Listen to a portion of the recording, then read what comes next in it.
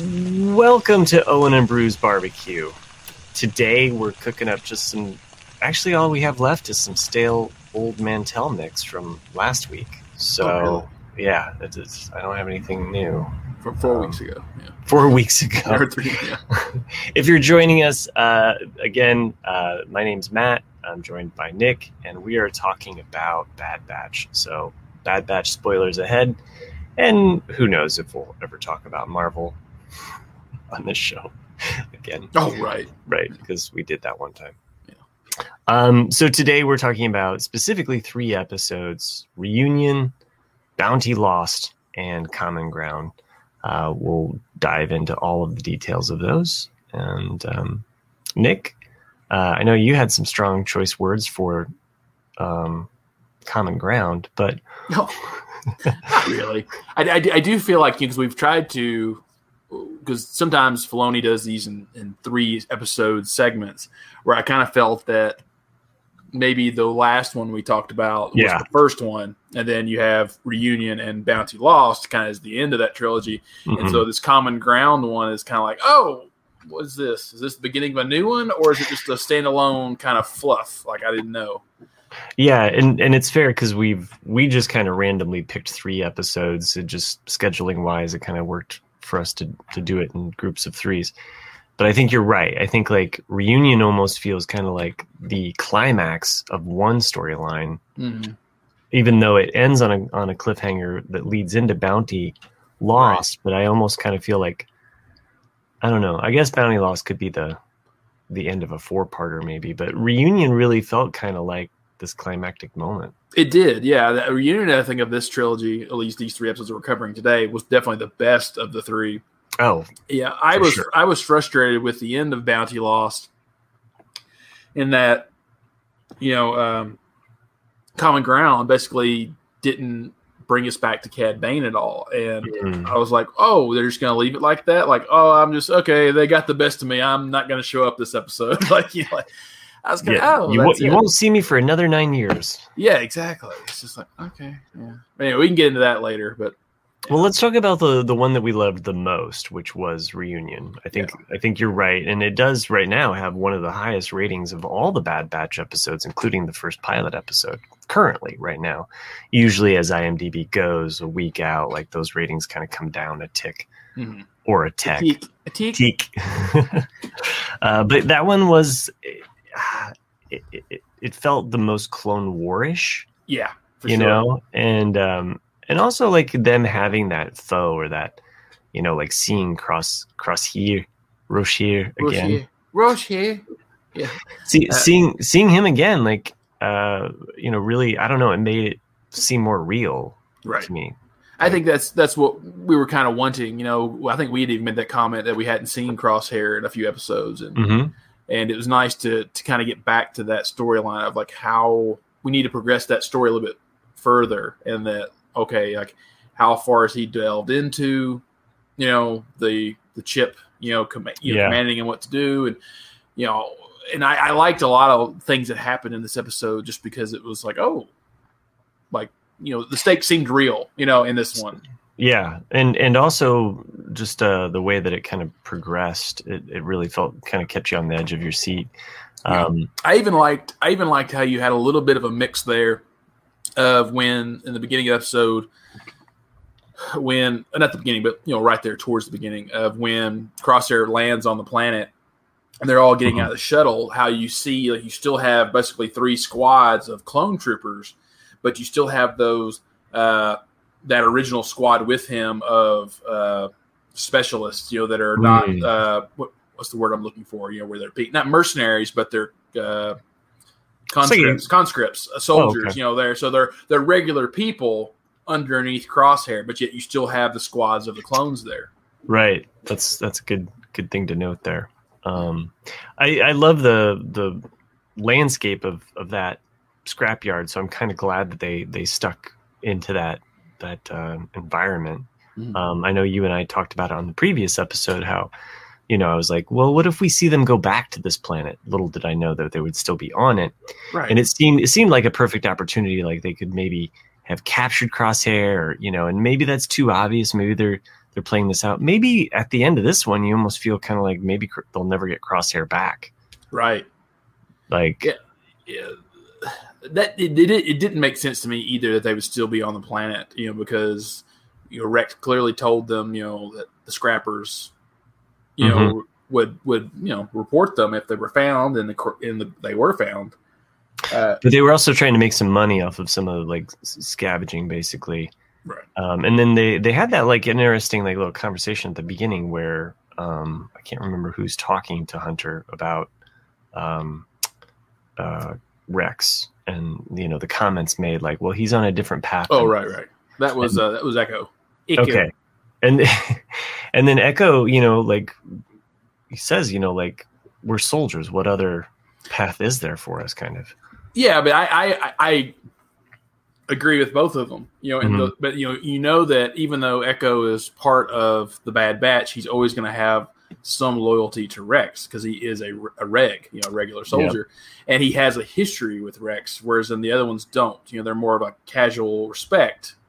So that Echo's going to have a little bit more trust with Rex, whereas the other ones, they've always been a tight unit. That's all they know. And so they're not going to, even though Echo's right that they probably be working for some small band of the earlier bit of the rebellion, and like training soldiers, and they probably paid handsomely for it. But to them, it's like, but then we're choosing a side, which I don't think they've really done yet.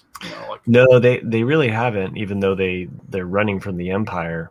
And this will come back to common ground. But staying on Reunion, I do like the fact that when we do get a showdown with, basically Crosshair knowing how they operate, like, oh, you were listening in, like, yeah, I kind of figured that, it was like a nice, on rewatch, I thought this episode, like, it had more meat where you could come back and you're like, ooh, that's pretty smart how they did that. Because if you're just watching it one time through, you kind of like, okay, bad guys are going to find them, but how he found them, and then even that comment from Omega where she's basically like trying to like, hey, Crosshair, like, I know it's not you. Like she's kind of the first one, and like I said, I have always kind of wanted them to get Crosshair back, but he is kind of the perfect villain because he comes from them, so he thinks like them. And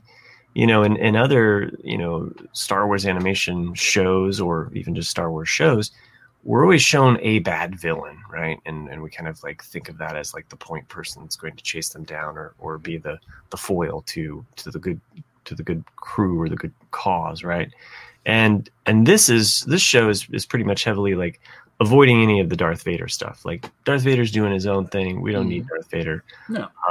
And that totally makes sense. It's because nothing so far warrants his attention because it's just a handful of clones. Like who cares about a handful of clones in the bigger picture, right? So, well, and they kind of made a point of that. Like as I was rewatching these episodes, like even in Reunion at the beginning, I think they're kind of like, who cares? Like but Crosshair does. Like Crosshair still cares, and we don't really know how much is being said between Tarkin and the commander that's basically like got a the other officer, who's in charge of War Mantle apparently, or War Mantle is going to be a thing. So I don't even see his name listed in the. I have it written down somewhere. Oh, you do? Okay. Not on these notes, but from the first episode he was introduced. Yeah, Rampart. So I knew it was something with an R. So Rampart, Vice Admiral Rampart. So that's the only other real like kind of villain that we have, but we haven't seen the teeth or like the actual like true nature of Rampart. So for this War Mantle. But you wonder, like, because from all of the things that I've read and you've read, most Imperial officers aren't that smart. The ones that like Tarkin's smart because that's the way he always has been. And he's not really a product of the Imperial Navy and Academy. He's old school. Whereas in like if you read what we've talked about from a certain point of view, that's when they actually break down a lot of those officers and the from Empire Strikes Back, from Star Wars, and like their motivations, and a lot of them are just career admirals or generals, and they don't really care. They just want to keep going up in rank, But of course, with every step they go up the ladder, the more closer they are to being killed by Vader. So it's like it's kind of a catch-22. That's one of the things I liked about the book. It was like just the kind of what's the in nuances. the head. What's in the head of General Veers, what's in the head of Nita, Admiral Nita, all these things that happen. Captain Nita, he got his apology though. So it was accepted.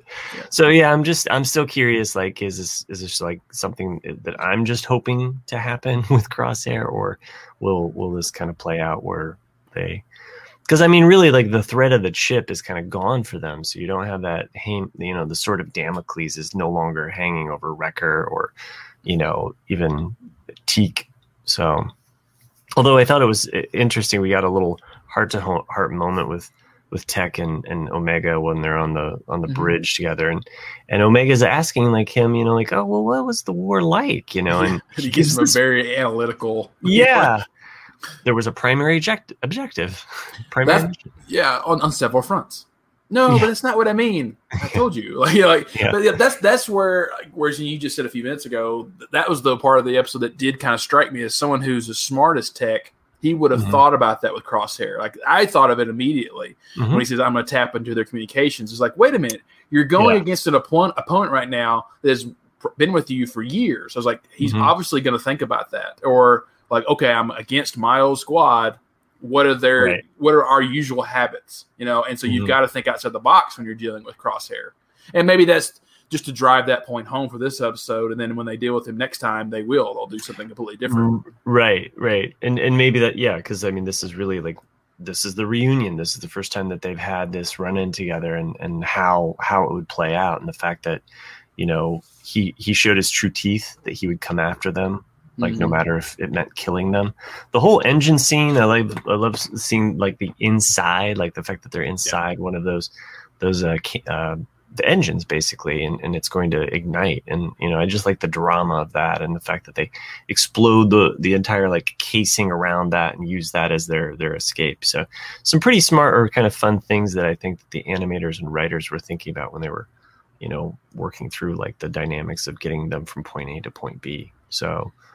But I agree. Like, it was a great shot, a great, interesting concept of showing us these old ventilator class ships, of like seeing, because you see that deck in episode 3 very clearly, like when it's in action. The very opening scene of episode 3, firing above Coruscant, and then now to see it all as that same kind of deck be rusted out and just full of grime and everything, and you're like, oh, that's so cool, like, because you can put those mental images together. At least I did, and then of course seeing them walk through this ship again, and then the engine.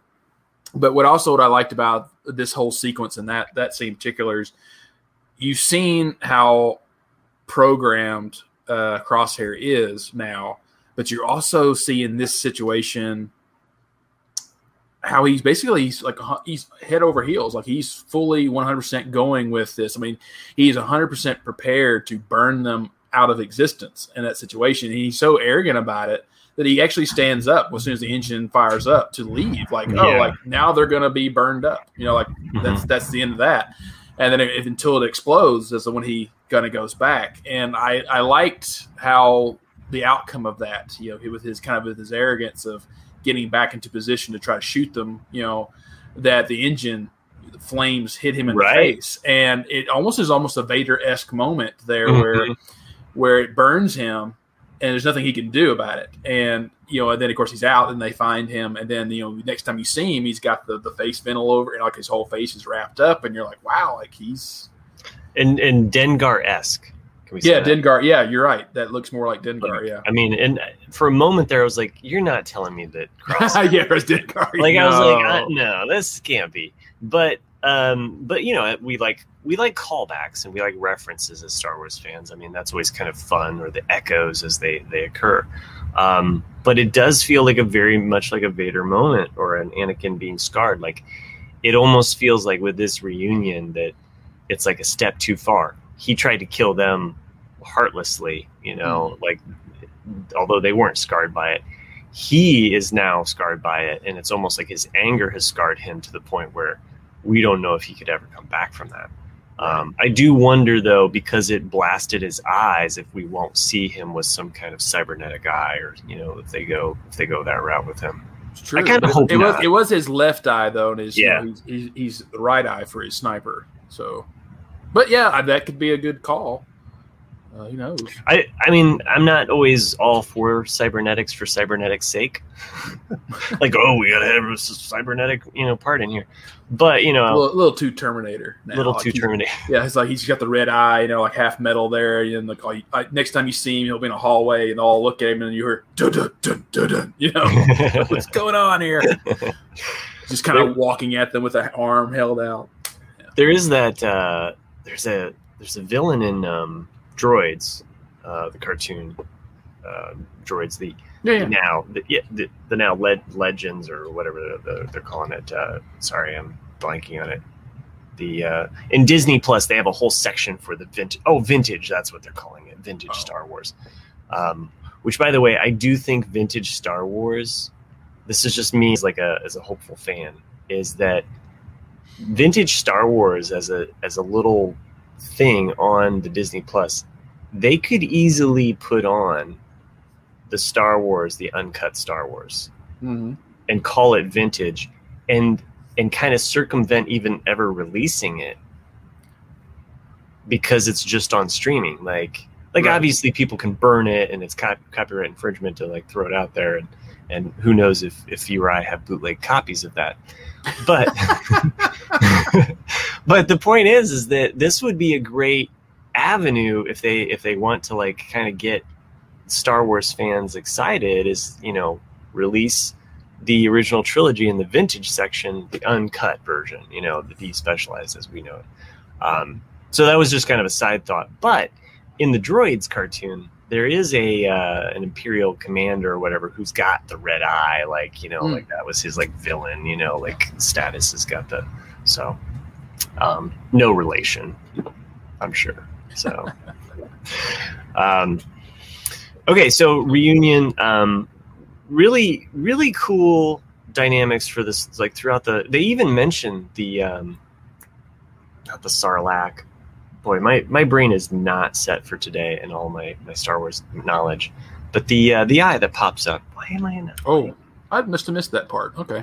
The Dianoga. They mentioned the Dianoga. At the very beginning, they're kind of talking and walking, and they say something about the Dianoga. And I was like, ha! So that was a Dianoga in the water. I mean, we all kind of assumed that that's what it was. But to hear that kind of confirmation was kind of cool.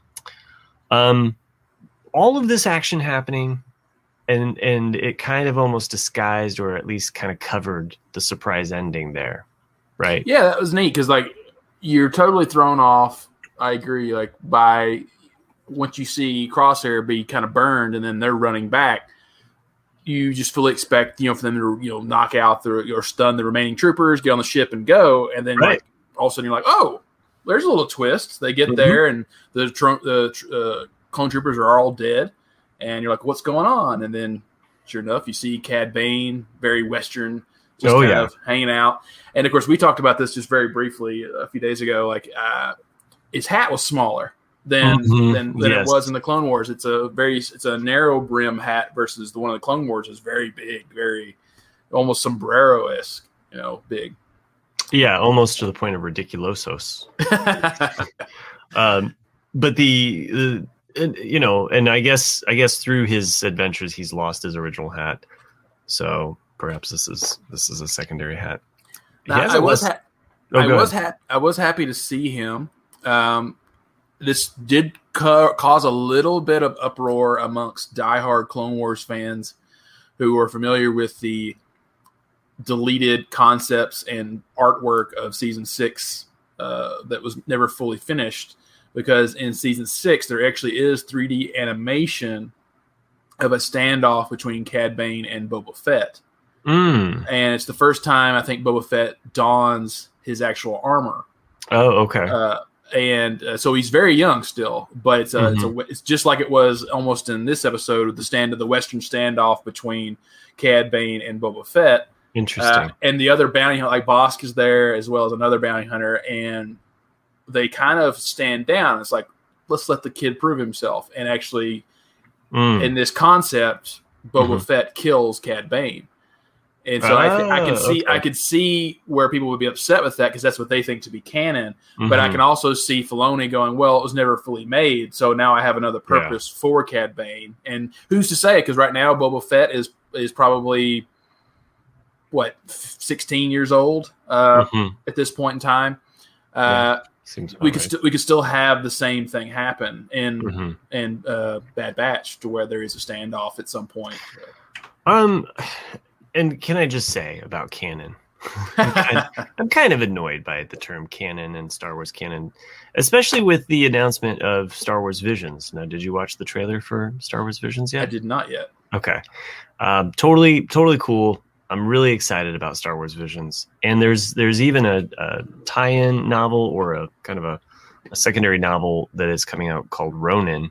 And the loose plot behind it is that the Jedi sided with the Empire, and it is the Sith that are like kind of the Ronin warriors out in the galaxy. And that's just the general idea of it. And I absolutely love this idea. Like, let's have fun with the Star Wars universe. Right. Let's not be so like held on to. I know Dark Horse had Infinities. This is not called Infinities. This is not Marvel What If. Just let it be Visions. Let it be its own thing. But let's have like a lot of different artists and creators come up with cool stories. Where they fit in, is it canon? Is it not canon? Like, and you as a political historian, I would think would also enjoy like the idea that at some point the Sith become the good and the Jedi become the bad, and then you almost have like a flip back and forth between the dualities of them. It's always a point of view, because I think we've probably talked about everyone in their mind has an idea of what they think the history or the timeline of Star Wars should be, because there's a lot of uncovered ground. And that's kind of how I see it. Like, from what we know about the father and the son and the daughter, is like, you can get that on a planet to where like, oh, they actually started training people to be, force sensitive. The people who were force sensitive, like, train them to learn how to be balanced. And then at some point, something happens to where the son goes completely dark side, the daughter goes completely good side, whereas it was maybe a little bit more neutral in the beginning. And then the son, maybe he only trains a couple people to be fully dark side, but then the daughter and the father say like, we have to eliminate this, we have to get rid of it, and that's just enough spark to where like this dark side spins off, and like they flee into the deep parts of the galaxy, and that's where it all begins. And so from their point of view, it could be that like, oh, we were persecuted because we believe something different. So then in their minds, they could think they were good, and that could be the dawn of the Jedi, to the point where it's like, oh, like the daughter's few troops that she had left, that was their mission from that point on, was to protect and try form to bring a council. Form a council, just to protect the and that's right. How you. But that's protect the unity, the ring of the Right. There's tons of yeah. And I think that's it's awesome. It's awesome that we can kind of again like play like we were kids with the toys. You know what I mean? Like, and the thing with when you played with your toys, you came up with stories. You put them back in the box, and you came up with a new story the next day. True. So as opposed to getting like so nitpicky as like, how does this fit into canon? How is this Legends? How is this true, or is this just enjoy it? You know what I'm saying? So I'm really excited about Visions. It looks like it should be a fun thing, and I think it's coming September on Disney Plus is what I remember. It's like I'm not sure if I sent that meme to you or not, but it was funny. It was. When your wife is predicted to have a certain death, but you're born in the wrong trilogy, and it shows like force healing in the sequel trilogy. It's like no. But that's something like I always knew of force healing. I don't like the way the sequel trilogy did it, and that you're giving up part of your essence in a way to heal it. Like I know in the video games, it was always just like you're just manipulating the midichlorians. They'd say midichlorians, but you just manipulate the force to heal stuff. It wasn't like life saving. But it was just a way to like heal you a little bit, and like, oh, that's fine. I mean, from a paranormal side of things, I do like the idea that you give a little in order to like bring something back. There is a little bit of like, I mean, anything with paranormal, you're always paying something in order to like give. It's the deal with the devil, you know. So, anyway, sorry to get sidetracked on that, but we were talking about Cad Bane and this idea of the season 6, the lost season. This also ties into I finished Dark Apprentice. Oh, you did good. Is it Dark Disciple? Dark Disciple. I always do that. I always think it's Dark Apprentice. Dark Disciple, loved it. It was really good. There was, as an audiobook, there's like a lot of back and forth, and there's a lot of moments where you're like, because you're not reading it, you're like, oh, this sounds like this is getting to the climax, and you're like, oh no, you're only halfway through the book. Yeah, that's what I mean. It like keeps going and going, and you're like, oh, I think it's over, and you're like, no, there's still another quarter of the book to go, and you're just like, it just keeps evolving, and you can, at least in the audiobook, and I'm not sure if this was in the printed copy, but in the audio one at the very end, it has, I want to say that it has like a thing about Katie Lucas, who had. I mean, she wrote some of the stories, and she kind of had the loose outline or the pen, like it was her job to write this story, even though she didn't write that book. The book, right? But because my understanding of it is that like the first, like, because to me there's 3 sections of that book, and like the beginning part are the 4-episode arc, which I know is going to be in Clone Wars season 6. And then there's like a little middle bit that's I think that Christine, I can't remember her name, but like the author of the book, I think she wrote that bit. And then the last bit of the book, like you said, like there's multiple climaxes in it. I think the last bit of it is the last 4-episode arc that would have been in probably could have been in season 6 or it could have been in season 7. Or what would have been season 7 of the Clone Wars. And that part specifically, when Katie Lucas is talking, she's talking about love lost and losing someone that you love, or the pain of letting go of someone that you love. And you really kind of get that dynamic without someone. And I'm not even saying like through death. I'm saying like through addiction or through like their personality or whatever they're going through. But there is a bit of that turmoil that's going on with the characters. So I recommend it if you enjoy the Clone Wars era. I mean, Nick has recommended this to me. I've seen it. I saw it on the bookshelf, years ago as a paperback, and I was like, oh, I want to get that. I want to read that. So I haven't read it in 6 years. I read it when it came out. I loved it when it came out because I got people. You've probably heard me if you listen to us a lot. Ventress is my favorite character of all Star Wars. I don't know why. She just is. Just something about the duality of being bad, but there's a really good part in you. And you really see. It's funny too because we're talking about all of this good and light and good, and that meme that I sent us today about the yin yang. Right.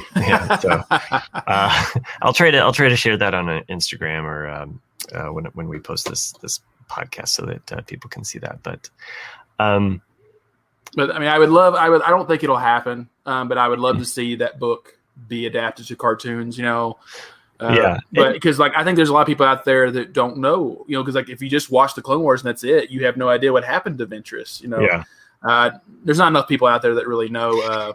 It's also frustrating too because I do think that I mean, and we know this as Star Wars fans. There's just treasure troves of stories and really good stories and really great kernels of ideas and characters in these books. And some of them have been pulled from, some of them have been brought to life, but none have ever been like, oh, I'm going to adapt this. I'm going to, cause it's like every artist, every creator wants to have their own spin on it. Almost. It's like, right. Oh, like I can't just take this other person's material. Well, it's just like, the two things from season 6 that were made available to people was that book, Dark Disciple, and then the comic book, Son of Dathomir, which is the Darth Maul and Savage Opress. So like that is a key comic book for anyone out there that wants to know the little bit of space between season 6 and season 7, the lost season. Yeah, you need to read that comic book just to find out kind of what happened with Maul between. And, yes, yeah, and if you're a fan of Maul, like it's definitely worth it. I was able to find some copies pretty reasonably too, because for a while there, the first printings of that, because it was part of the last of the Dark Horse line of comics, those 4 became really hard to find, and their price really kind of was keeping a steady, just the popularity of the character, and then also the rarity of the prints. But you can also find it in a trade paperback form if you're. Yeah, I mean, that's what I have is the graphic novel. Yeah, but I could see that though, the actual original comic books being worth quite a bit, because it's something that I think it would be highly sought after. Yeah, I mean, for the story, for the character, and then also just how it lines up with the fact that it's the end of the Dark Horse line before it switched over to Marvel again. So I'm now, and I've been listening to a lot of Star Wars audiobooks just as it just works really great with my work and getting some stuff done.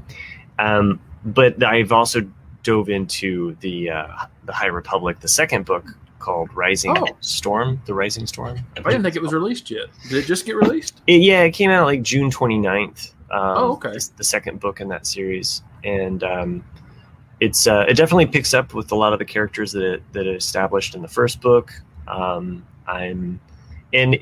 It has elements in it that I think also appeared in the comics, so they are definitely connecting some of those things together.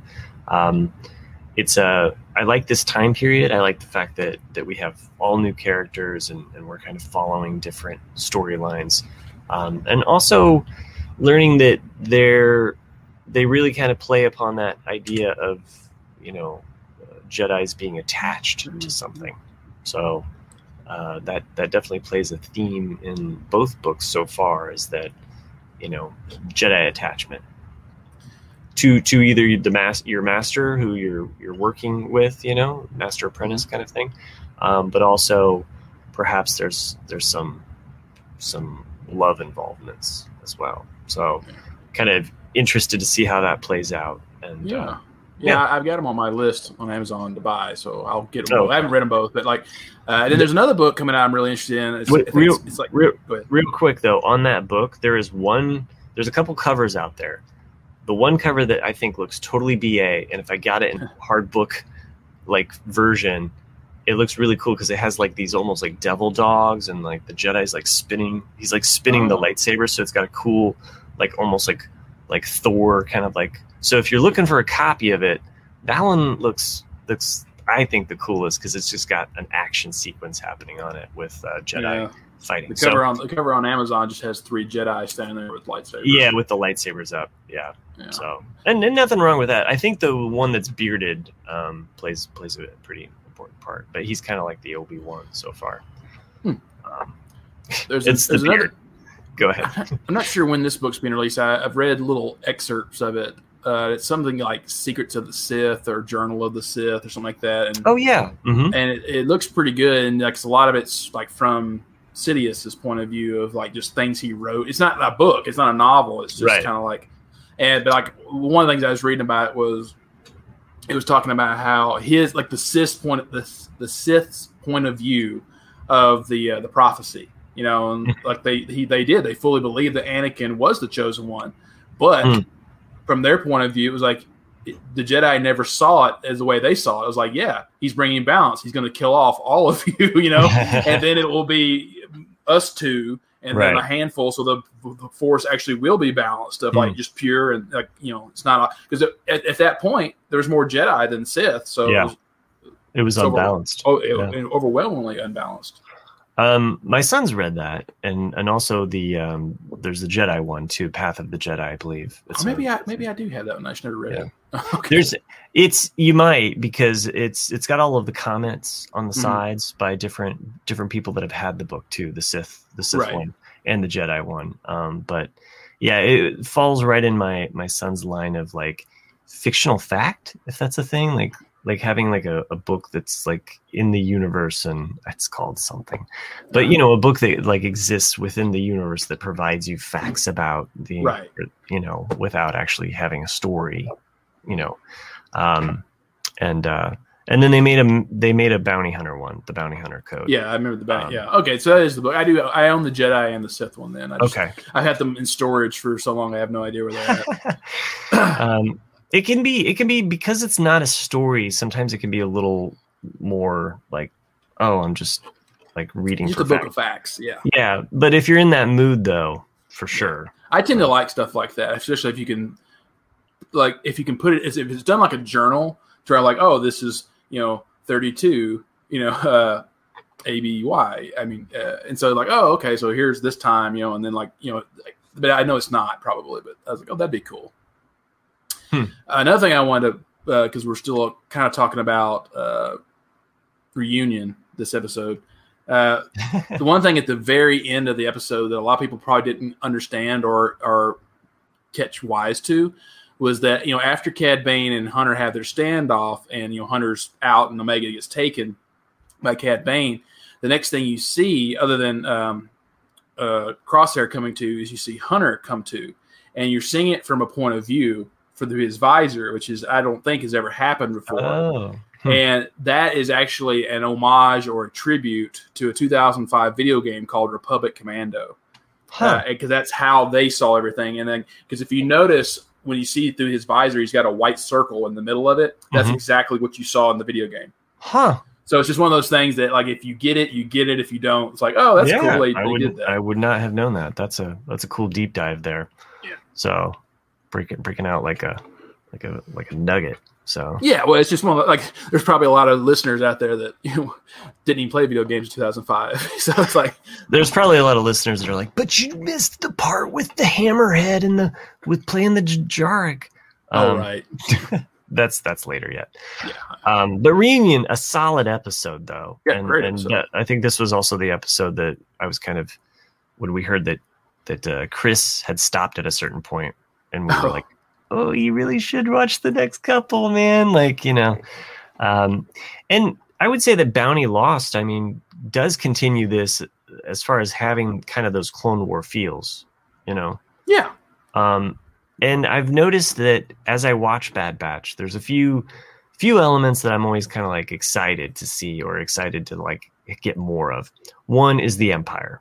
Like, for whatever reason, I mean, I've watched Rebels, we get a lot of Empire, but seeing the early formations of the Empire and what they're doing is kind of like, oh, that's interesting. You know what I mean? Like, it's like tracking what the Empire is doing. And number two, specifically, is the cloners. Yeah. I think because in Attack of the Clones, like, I always wanted to know more about the cloners, and you only get a little bit of them, and even in the Clone Wars, like it's like you see them in what, 5 episodes, maybe 10, right.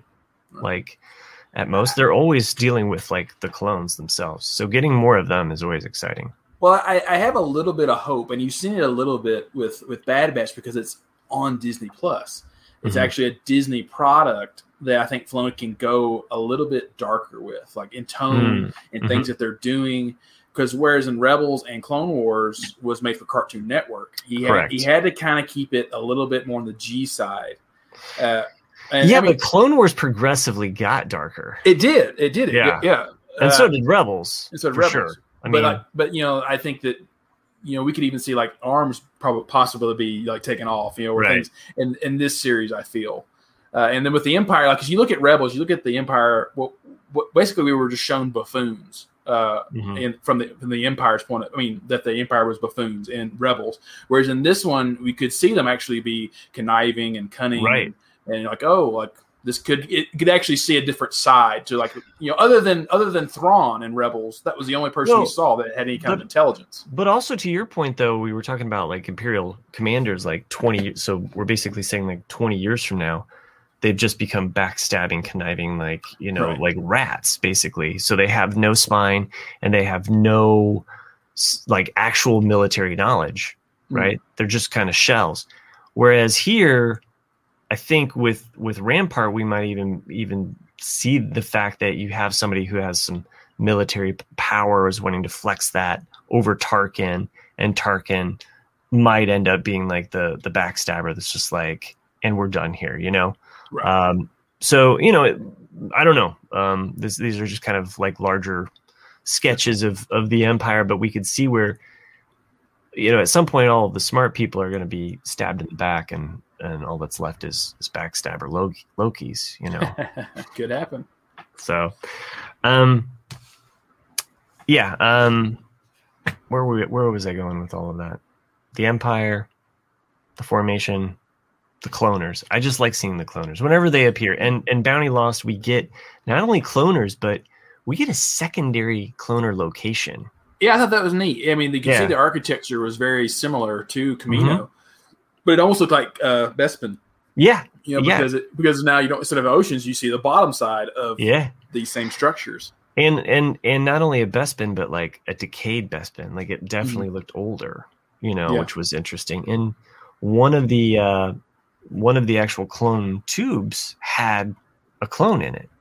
Oh, or a cloner. Like I think that's the body that falls. Oh, yeah, but it falls on her, right? Yeah, it's a cloner. So I thought that was kind of interesting. Like, of course you've cloned yourselves. Like you've mastered the art of taking DNA sequences and finding the best things that you want from that. So anyway, Bounty Lost. You probably have some more notes here as far as like the maybe like the main points or the exciting.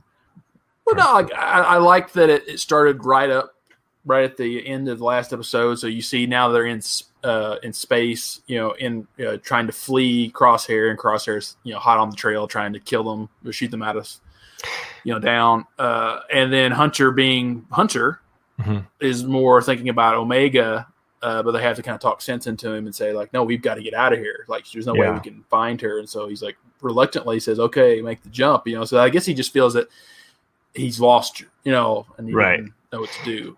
They make the comment like, it's better to live and fight another day. No, sorry, that's the next episode.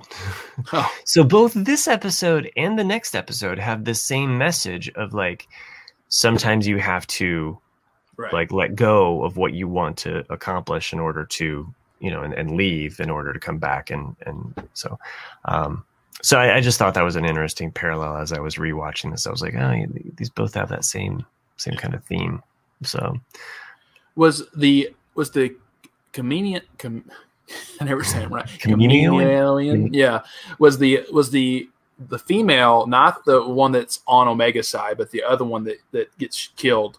Was that the same one from episode 2? Tuan Wee was her name. Because the voice sounded exactly the same as the one that says the one that says to Obi-Wan, like, I'll be happy to introduce you. Like the voice sounded exactly the same. That's some pretty good ears there. Let me just double check, but Tuan Wee was the name of that cloner, and you are correct. Wow, she was the voice in.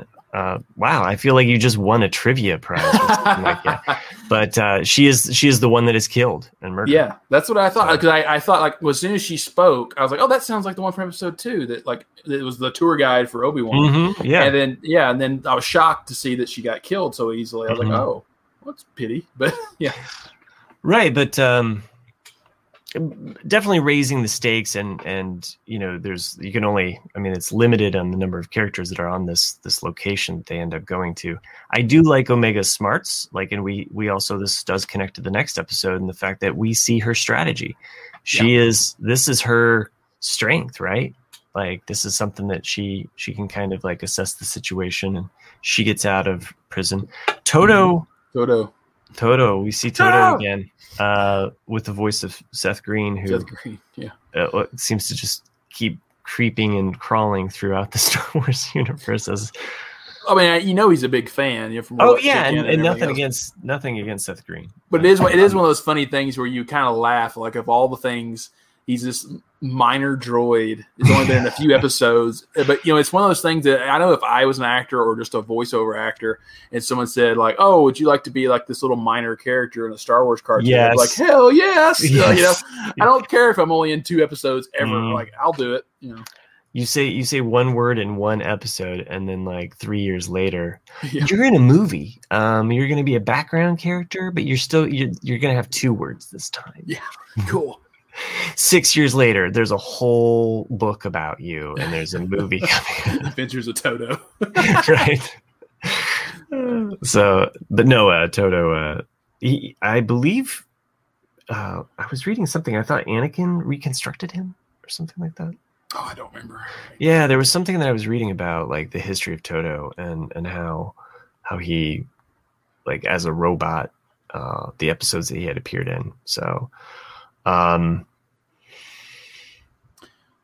anyway, well, but yeah, I suppose like the important thing from the beginning of this episode is really after we've seen Omega, in the prison inside Cad Bane's ship and everything, is that we find out when we go back to the Bad Batch that Tech discovers and informs the rest of the crew that why Omega is important, and it's kind of been hinted at, that the Kaminoans, I'm never going to say it right. They Kaminoans. Kaminoans. Yeah, what a mouthful. Kaminoans. Yeah, because you switched the vowel sound, I guess, of the A. Yeah. Because I want to say Camino, but then I'm like, no, it's Kaminoans. Kaminoans. The more you know. Yeah. Owen and Bruce. Ding. They discover that Omega is a pure clone of Jango. Yes, this is a big deal, right? Like, I mean, like when this happened, I was like, what? Mm-hmm. And of course, exact copy, but she's a girl. So I guess that's just, I don't know. Just change the chromosomes. Just change the chromosome. I still think, though, there's still more here. I still think that, yes, she's a pure DNA clone of Jango, but she's been enhanced for sure. Because, I mean, when they say that early on in the season, that there's only 5 enhanced clones, 4 from the Bad Batch and then Omega. And so you're like, okay, so and then clearly, we see from the next episode that she's really good at strategy. And I think, not to get too far ahead in the episodes, but you remember a few episodes back, why they wanted a separatist tactical droid is because they wanted someone who could do strategy. And so I could totally see this coming back around to where it's like Omega ends up joining the rebellion, or something happens to where like her brain is used for strategy for the rebellion. Here's another side thought here, because there's still speculation like, well, does she have the Force? Right. Like there is that kind of lingering. Why does she have a haircut that is so similar to Palp's? Right. Like, so here's my crackpot, even though Jack's not on the show. But I feel like I could get Jack's stamp of crackpot approval. What if we see, maybe not this season, maybe in a future season, but we see, like in a flashback or whatever, the Emperor, Darth Sidious actually visiting Kamino, and we see him like as he's walking by these, and it's Boba and Omega just as embryos even. It could be early on in their development.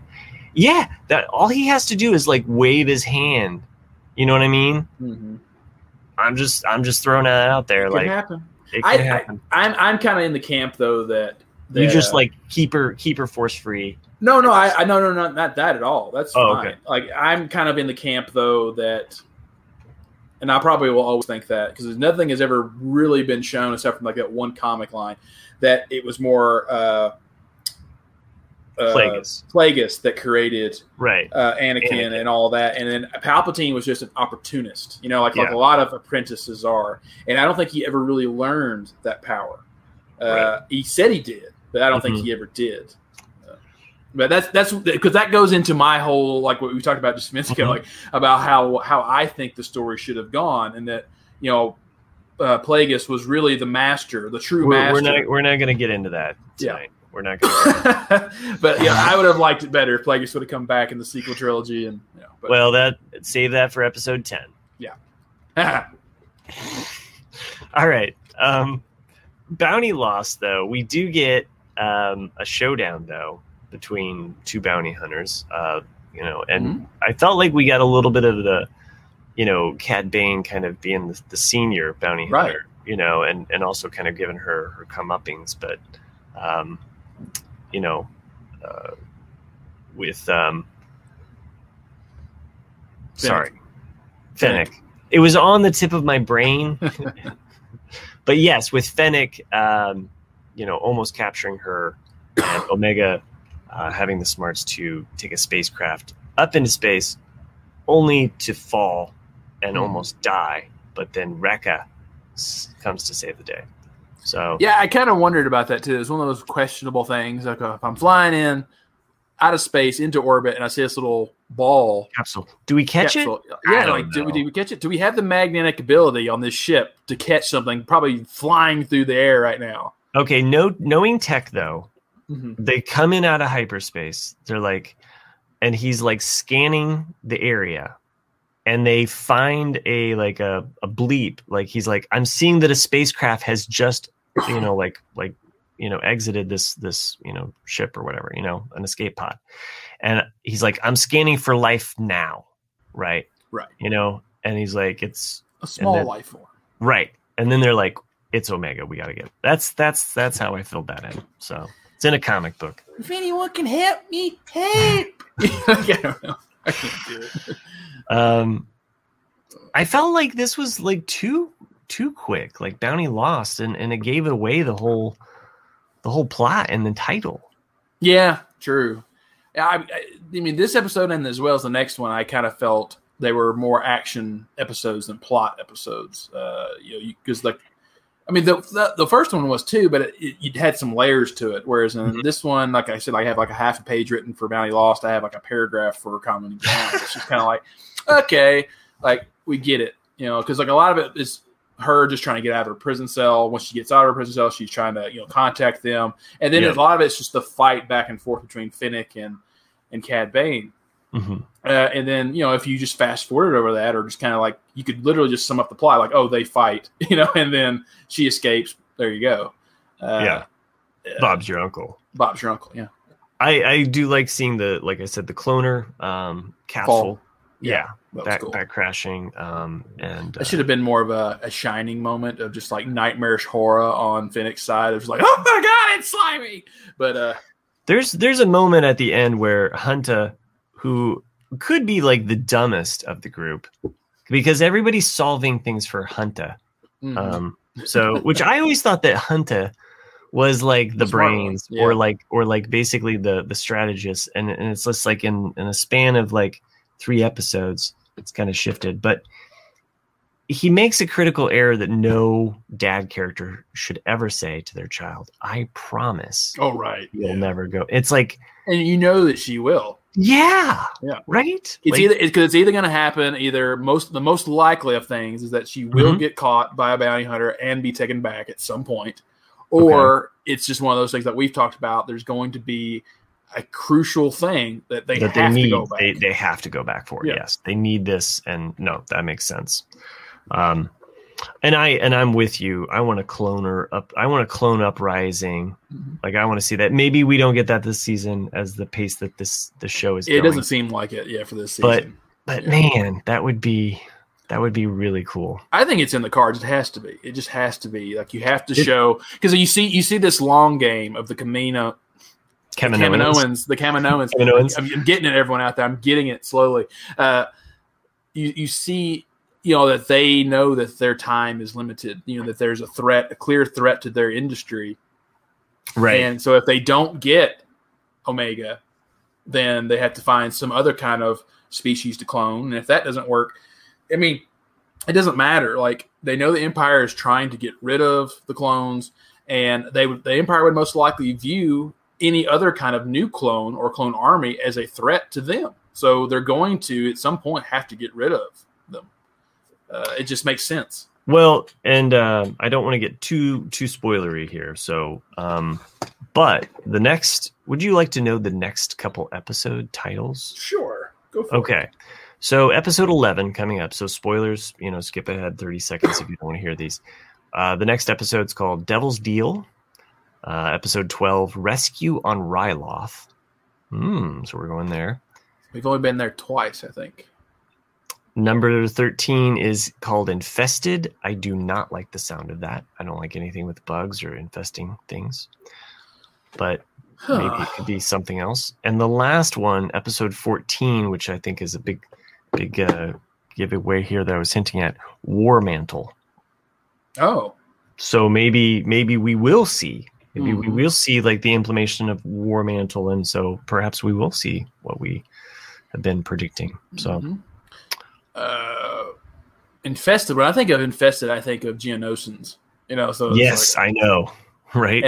And I can't see, because as far as we know, there was just that one egg. It was a queen that we saw in the later Clone Wars. I think wasn't that Clone Wars? It could even be like the ship's hull is infested with something, right? Right. It could be anything. I always think Geonosins. But. Right. Me too. That's why I was like, I don't like the sound of that. And then Devil's Deal coming up, and we've speculated about this. And I think if we're talking about 3-episode arcs, right, or an arc of anything, we've talked about it before. It relates to this next episode, Common Ground. Which, just to summarize Common Ground, you basically have a separatist leader who's been imprisoned. His droid contacts Sid to basically hire some hired guns to come and free him from this prison. And meanwhile, Omega is left back at the base there, or at the bar, basically, to hang out with Sid and scrub things, but decides, I have a way that could get us out of debt. I'm gonna mope here and basically be like called out by my grandma, who's a lizard. And she figures out a way to make some money and get some out of pocket. Yeah, it's Bosca's mom. Bosca's mom, Sid, played by Rhea Perlman. And so the big hang up for the Bad Batch, which doesn't really emotionally come through. Rewatching this a second time, which I did today, I know that it's there, but it emotionally doesn't resonate with me. I understand it, but it didn't convey this to me as an episode, and I think that's the fact that they don't want to work with the Separatists, right? Oh, right. Like they're distrusting the whole time, and the whole time like, oh, this is gonna be all right. Like this is no big deal. I mean, like any kind of conflict, there's always two sides to everything. And if you really look at the Separatists, they're not wrong. They're wrong politically, but they're not wrong in their reasoning. I mean, the leaders of the Separatists, to me, were materialistic and wanted money. I get that, but like if you look at the reasons why they left the Republic, it's because the Republic was corrupt, nothing was getting done, and so they said, you know what, we're going to just do our own thing and become our own system. Jay would say, "Oh yeah, I know what Jay would say. But I mean, they're both right and they're both wrong. Okay, all I'm going to say though is that the psychological impact of Kanan having to work with, why can I not think of names? Rex. When Kanan has to work with Rex, like you can feel the tension from that. I don't feel the tension there. Right. Well, it's just one. Yeah, it was one senator. Yeah, I get it. And I mean, it was, so I guess that's my criticism of the episode. Other than that, I actually enjoy the fact that Omega does like come into her own. She kind of has to figure it out on her own, like to be a strategist to win at playing this game. But then she also wins them out of debt, which I think puts Sid in a place where perhaps the Empire comes knocking, right? Or perhaps a bounty hunter comes, and there's almost kind of like a forced hand where she's going to turn them over. So I think there could be. So I guess that's where I was thinking this Devil's Deal. The Devil's Deal could actually be multi-layered in this, because you're right. Like the way you originally were going with, because they're making a deal, obviously, with the Separatist senator that could have multiple outcomes. You saw at the very end of the episode, you saw where Hunter made a bargain with Omega, like to be now fully part of the squad, right? And then you make a really good valid point there with Sid, like if she gets put in a corner, no one puts Sid in a corner. What will she do to save her own neck? Yeah. But I think it's one of those. It's going to be one of those moments where she. I mean, if let's just go down that road. Yeah, it would be one of those where it'll be almost like a Lando. It'll be a Lando moment. It's got to be a Lando moment where she's put into a situation, she betrays them, but then there's got to be a redemption moment, right? And that's I don't know why I think that from Sid. It's just I don't trust the lizard people, and neither should you. I'm sorry, I'm so down on them. I do like Bosk as a character, and if Sid is decent the whole time and doesn't turn on him, and it's all for naught. It seems like it could happen. Devil's Deal could also be, I like what you said, we could see the Senator come back because they did that one mission. As we know with Clone War episodes, sometimes they introduce someone just to bring them back. He could be looking for them, like, hey, I know you rescued me, but I need you to help me out, and them being like, we're not fighting your separatist war. Maybe we can see a little bit more of that aggression or that tension that I said was lacking. So, I I just don't see it. We could see, but Rex, I just don't see it. Yeah, it could be a number of things. Yeah. It could be a number of things of like where he's trying to reach out for anyone that would help him. And like maybe he wants to join the rebellion. Who knows? Like it could be any kind of thing where it's gonna. But we're definitely gonna see some kind of betrayal. And I think in the next episode, just based on the title. Yeah, and we also talked about the other title that sounds like, again, we might see a little bit more of that Rampart dude, Vice Admiral Rampart. He's not old; he's young. He's looking for the ladies. All right, those are those 3 episodes. We've gone on pretty long enough that we actually technically have to take a commercial break. So, other than that, I'm just trying to read if there's anything that we missed. I don't think so. Talked a lot of Star Wars. The Visions. I was trying to think if there was anything else. Star Wars. Have you watched on Disney Plus the Star Wars Biomes? It's not really a series. It's just a landscapes. I just saw it today. I was like, oh, that's pretty neat. And I think they peaked a little early because the first thing you see is Hoth when you turn it on. You're like, and that's cool. And then it kind of goes downhill from there. And you're like, you could just left it like a screensaver on Hoth. I should have left it on that all day. Yeah, it is kind of nice to play through, and it's kind of peaceful as just kind of a background. I hope they do other biomes. Yeah, I mean, right now it's just an 18-minute one, and they go to Hoth, Tatooine, the planet in Mandalorian where they had all the blue liquor that they made, and then Mustafar, and then they end it with the planet that Luke was on in The Last Jedi. Yeah, that's right.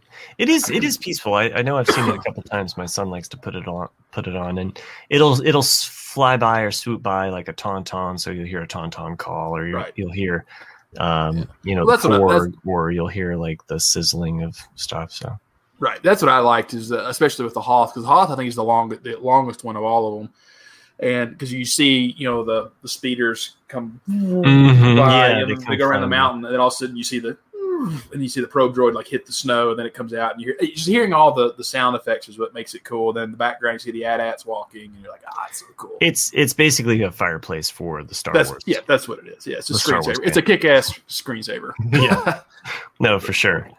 I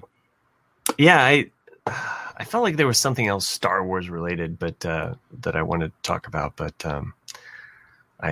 for the life of me, I can't remember what it is. We'll probably be back in 3 weeks, to talk more about these episodes of the Bad Batch. I do enjoy having Star Wars Weekly, so I'm never going to complain. I can kick the tires about some of these episodes and be like, oh, I want this more, but it's it's still enjoyable though, and I like these characters. I like being in this world. So I also liked Sid giving them like their own kind of nicknames, because she calls Hunter Bandana. Oh, I did. I liked that. I was trying to fit that into one of the names, like Bandana Joanna. Oh yeah, that rhymes. Yeah. I mean, like, because like we've all thought that, like, oh, Hunter is basically Rambo, with and like they're all the squad from Predator. It's like, oh, okay, yeah, cool. Boy, if they do bring in Rex or Ahsoka, even, I mean, fans, I just think are going to go nuts to see somebody, because that's the one thing that's kind of missing is the Jedi aspect. and it's something that they tried to do with Resistance, and it's really tricky to not have that Jedi element. Now I have my own. I don't think we will. If we do, it'll be very, very limited. I think because it's one of those. Right now, we're in that period where the Jedi are hiding, and you don't want people knowing that they're out there. No, for sure. And I mean, it's the same as like we'll see with the Obi-Wan series, which that's fine. That's its own thing. But like you see it even in Rogue One there, like where towards the end where Mon Mothma looks at Senator Organa very quietly, like, right. What about your friend, the Jedi? Like very quietly, like they don't want anyone knowing. So it's just it's to me it's because that period has passed. Yes. If I see Ahsoka, I think it'll be one of those moments where you see her in a hologram or something, or maybe like the side of her arm, or maybe a and from what I understand from the books too, like she goes into hiding as well, as far as like hiding her she doesn't break out the lightsabers. Right. So in fact the book, like she doesn't have any lightsabers. So until towards the end. And I wondered if that's the other $1 million question too. Like if we did get an episode with Ahsoka in it, who's going to voice it? Oh, I would assume Ashley Eckstein. I would assume it'd be Ashley Eckstein, but you never know. Like it could be Rosario Dawson. If they want her to. I think if they ever wanted to like switch over, and I think fans would probably like also be in Ashley Eckstein's corner on this. But I think if they ever wanted to do a switch over, you just have to like decide of an age. Like, okay, everything up to this point we're using her voice. Everything after this point we're using this voice or something. Yeah. So, I agree. Yeah. But, I mean, I would just be in Ashley Eckstein's corner as well. Like for the cartoon, I think it's hers. Oh, let's go ahead and talk the most controversial topic in Star Wars today. This should be just a segment at the end of the show. Every show is like, and the most controversial topic in Star Wars news today is Boba Fett's ship. Oh, okay. Well, that was so last week. Right? Yeah, it was. Are we on to something new? I get it. I get why it should be changed, and part of my brain 100% agrees with it. But then it's because it's been that way for 40 years. It's like, really? Okay. I think I don't know. I was kind of two minds on this as far as like are they seriously going to retroactively change this and all of and everything? No. Or just simply because it's a Lego toy, which makes sense, right? Mm-hmm. Like, don't use that name. But right. I do think they should have gone with this alliteration, which is totally perfect because we all know that Boba Fett's ship is actually a fire spray. Oh yeah, you told me that. Yeah. So they should have called it Fett's fire spray, and that's fine. That would have been cool, or Boba Fett's fire spray. But to utilize the actual ship name, like just inform people what kind of ship it is. Like from there, we know what it is in Wikipedia. We know what it is in all of the books. Like it's listed in so many different things. I'm for proactively changing this, and like I said to you, like nobody wants like their kid's handwritten Santa Claus note to be like, "Dear Santa, I want one slave. Oops, slave -1." It's like no. Dirty Santa. Although everybody in the 80s did put that on there. Oh, no doubt. Mine was AT-AT. That was what I wanted. Yeah, I don't think. I was as for my Santa. I don't think I ever fully appreciated Boba Fett until I got way older. The outlaw kind of. Yeah. Yeah. Yeah, you're not as a kid. You're not really hung up. It's more of an adult thing. Like, who's this random cool person? But because when you're a kid, you're looking at Luke, you're looking at Han. Yeah. Oh, for sure. I think the weird thing is I think I was a Luke all the way up until I had kids, and then I became Han. Yeah. See, I always liked dark stuff, so I always was that kid that was like, I like Vader. Like, I want to control people. Yeah, well, not that. I just liked the darker side of things. Like, I love like that video of the Star Wars down in Disney, where you can walk up to Vader and Vader will give you like this whole spiel, like, join me, join the dark side. And all the kids are like, no, like then you'll have like a couple of quick little lightsaber battles with Vader. Then they move you on down the line. And one kid, as soon as the Vader goes, join me, he like immediately like kneels in front of Vader. And the parents just like grab him like, no, don't do that. Oh, that's awesome. Because that would have been me. Like, yes, I want to join Vader. Because that was like we've talked about that. Like I had the classic Return of the Jedi lightsabers that they came out with, which were just a big black handle and like a solid red or green or yellow too. Yeah. And I had the red one. My sister had the green one. And I always fought with the red. And it made the sound. From the tube, I still have the green one. It's got Return of the Jedi on it. People always forget that they made the yellow one though. They're like, yeah, they made a yellow one. Oh, speaking of which. Speaking of Empire Strikes Back and Star Wars things in general, my cousin got this for me. So that's different. It's got a pink lightsaber. Check that out. Well, that's that is neat. But that's how when I watch A New Hope. When I watch A New Hope now, I always see how I always see Vader's lightsaber. It always to me looks pink. So I'm holding up for Nick a poster. It is one of 3 of the Coca-Cola Company, 1980. There were 3 posters. Luke looks kind of odd, like he's got some eyeshadow, like some very heavy eyeshadow. No judgment.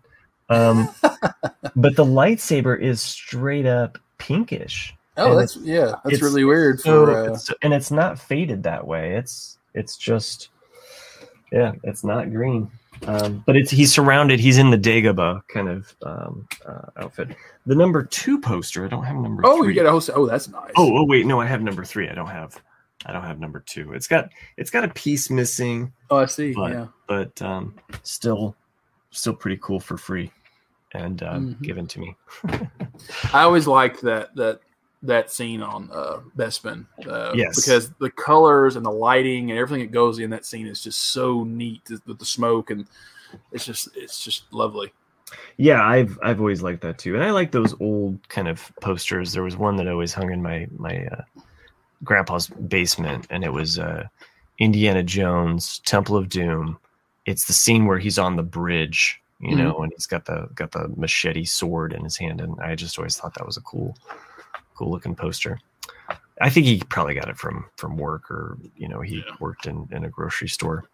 It's funny though how some stuff like that can be worth a fortune, and then some stuff you're like, oh yeah, they made 100,000 copies of that. It's not worth anything, right? Because I think I still to this day have the McDonald's toys that were issued for a Phantom Menace, still in little plastic bags, I never opened them, and people were like, oh, those things are worth 35 cents on eBay. Yeah, they made 3 million of them. So. Yeah, it's like nothing. But then I never bought it because I didn't want to spend at the time. I think it was $3,000, I think. But the original Comic-Con 1976 Star Wars poster, the very first Star Wars poster ever made. I've been multiple times I could have bought it, and it's but because they were just handed out at Comic-Con 1976, and they're a little small poster, and then most of them have a crease in it, because they were just handed out. You just folded it up, put it in your bag, or rolled it up, or whatever. But if you actually have one, it's worth quite a bit. And then of course the one I have, which is Revenge of the Jedi, that one's worth quite a bit.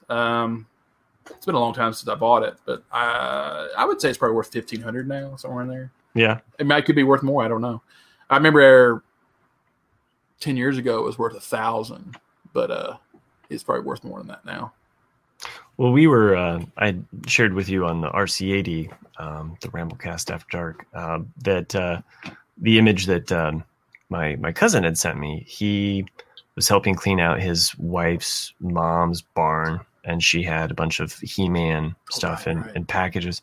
He was excited about the He-Man stuff, but she gave him this box, and it's got about 9 Power of the Force last series, all in their packages, the coins, the everything. It's specifically R2-D2, right? Unpunched. I'm just it's like looking at just money right there. You're just oh my gosh, look at all that money that you have, the Calrissian and the pilot gear, Luke and Poncho. I was like, if she has Luke and like Death Star Trooper, like, can you just hook a brother up here? So, yeah, some pretty cool figures. Well, and it's things that you don't think about. Like the first Lego, actually, I don't even think my dad bought it for me. I think he bought it for himself. It's a 3-in-1 from the late '80s, and it's yellow and black and white, and it can be either a Jeep, a bus, or a truck, I think. And I was, years ago, I was looking up like, let's see what, because I didn't remember what the number was, I didn't remember anything about it. And that thing was worth a fortune because it was the very first 3-in-1 Lego made. Mm-hmm. And I've still got it somewhere boxed up. So we're not in the original box or anything, but I have the actual Lego. I'm like, oh man, that's so cool. Like just things you don't think about being worth anything. But like, it's like, because you're talking about He-Man, like, Jay, was not even born yet. But he's got all the Transformers, the original '84 versions, which were metal. The metal ones, yeah. The metal ones. And I was like, my gosh. God, I was like, those things are worth a fortune. Yeah, it's nuts. So, all right, let's close out this show. So, we'll talk Star Wars again.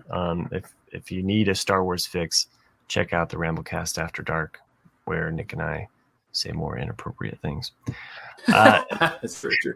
But if you want to talk about Star Wars and you feel like we're missing out on a topic, please send us an email at theforceiswelldone@gmail.com. And perhaps even Chris will respond to you. Maybe.